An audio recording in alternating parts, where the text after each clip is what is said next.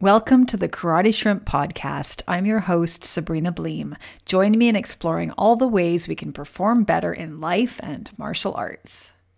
Do martial arts actually teach humility? I know we talk a lot about being humble in the context of martial arts. We value it. We discuss it at the dojo. We emphasize its importance at belt tests and at tournaments. But is there anything inherent in the training itself that actually teaches humility? Or is humility more so a byproduct of the training? Humility is often seen as lowering our view of ourselves, but really it's more about raising our view of others. It's about valuing other people and their needs to the point that we're willing to step out of the limelight to give other people a chance to shine. Humility doesn't mean a lack of confidence or a low self-worth. It's more so about not having a need to brag about our accomplishments, not having a need to raise ourselves up in the eyes of others. It's our ability to keep our egos in check and not take ourselves so seriously. So does training in martial arts actually help us develop this? It seems to have that capacity. I'm not sure that there's anything unique to martial arts in this regard. Perhaps martial arts are no different than any other athletic pursuit in their capacity to encourage humility. Perhaps that's a normal part of sport in general. Or perhaps the development of humility and the encouragement of it is more about being human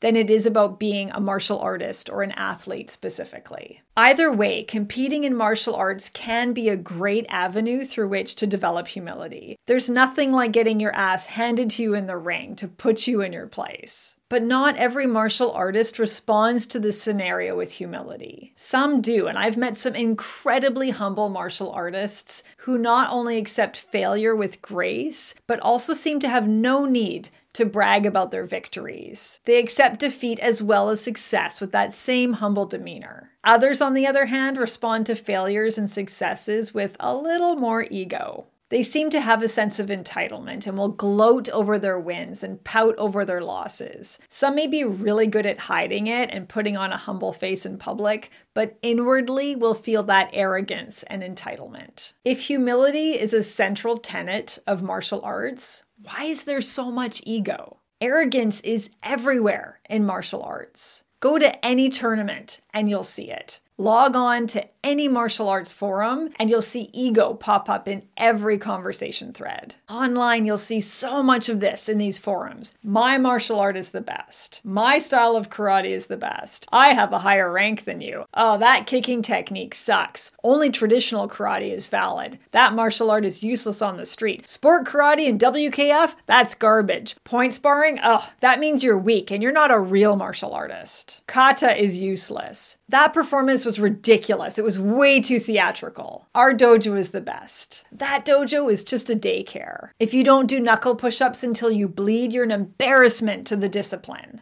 If you haven't had 10 concussions by the time you're a black belt, you're not all that tough. Oh, you train at a McDojo? Get the F out. Seriously, if martial arts are actually about humility, why is there such a lack of it in these forums? Humility is about building other people up. But there is so much ego online, so much building ourselves up and making ourselves seem better and smarter than others. The superior attitude is bringing everyone down and creating divide in the martial arts community. Some argue that there is nothing in martial arts that is inherently about building humility, character, enlightenment, and the like. And that the only thing separating martial arts from other sports is the focus on fighting. And that just training in martial arts will not necessarily help you develop a moral compass. Others argue that you can't be humble and competitive at the same time. So if you try to compete in martial arts and try to win your divisions, this speaks to a lack of humility. That trying to beat other people is the antithesis of humility. That the only way you can remain humble in a competitive environment is by focusing on bettering yourself rather than on trying to be better than others. And yet, we still give out medals and trophies, and we still compare one martial artist to the next. First place, second place, third place. You don't win a grand championship at a tournament for being better than you were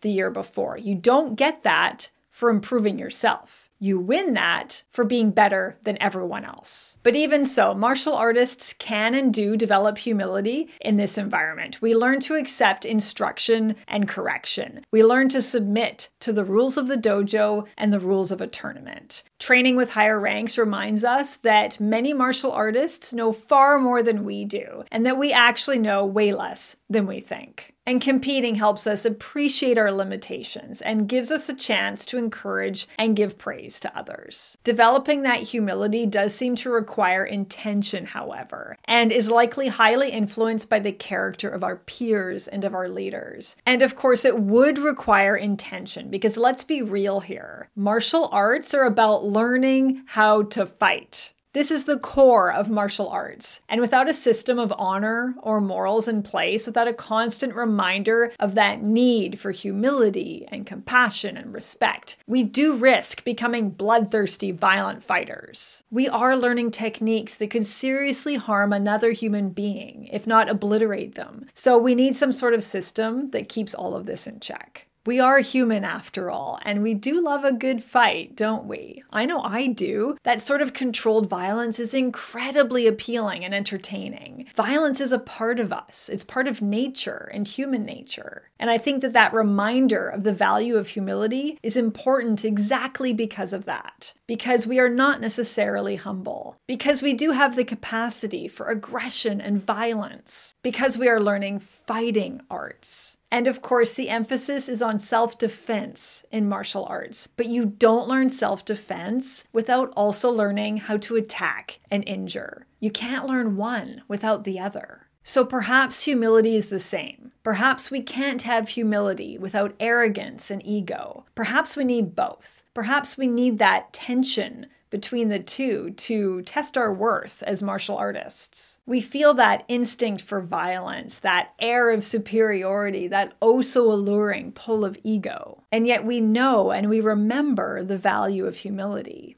And we need to work at it constantly to keep it in balance. So are martial arts effective at actually teaching humility? They can be, but there's no guarantee. I think our egos and that visceral pull towards violence will always be a reality. We will likely always feel some degree of struggle between humility and our ego. But maybe our worth as martial artists doesn't require that we obliterate our ego entirely and exist in some higher state of humility and compassion and enlightenment. Perhaps our worth as martial artists lies in navigating that very normal human struggle with as much grace as we possibly can.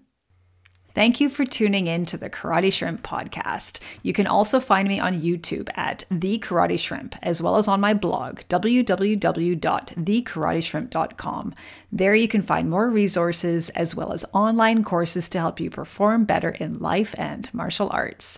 Feel free to share my content with anyone you know who could benefit from it. See you next time.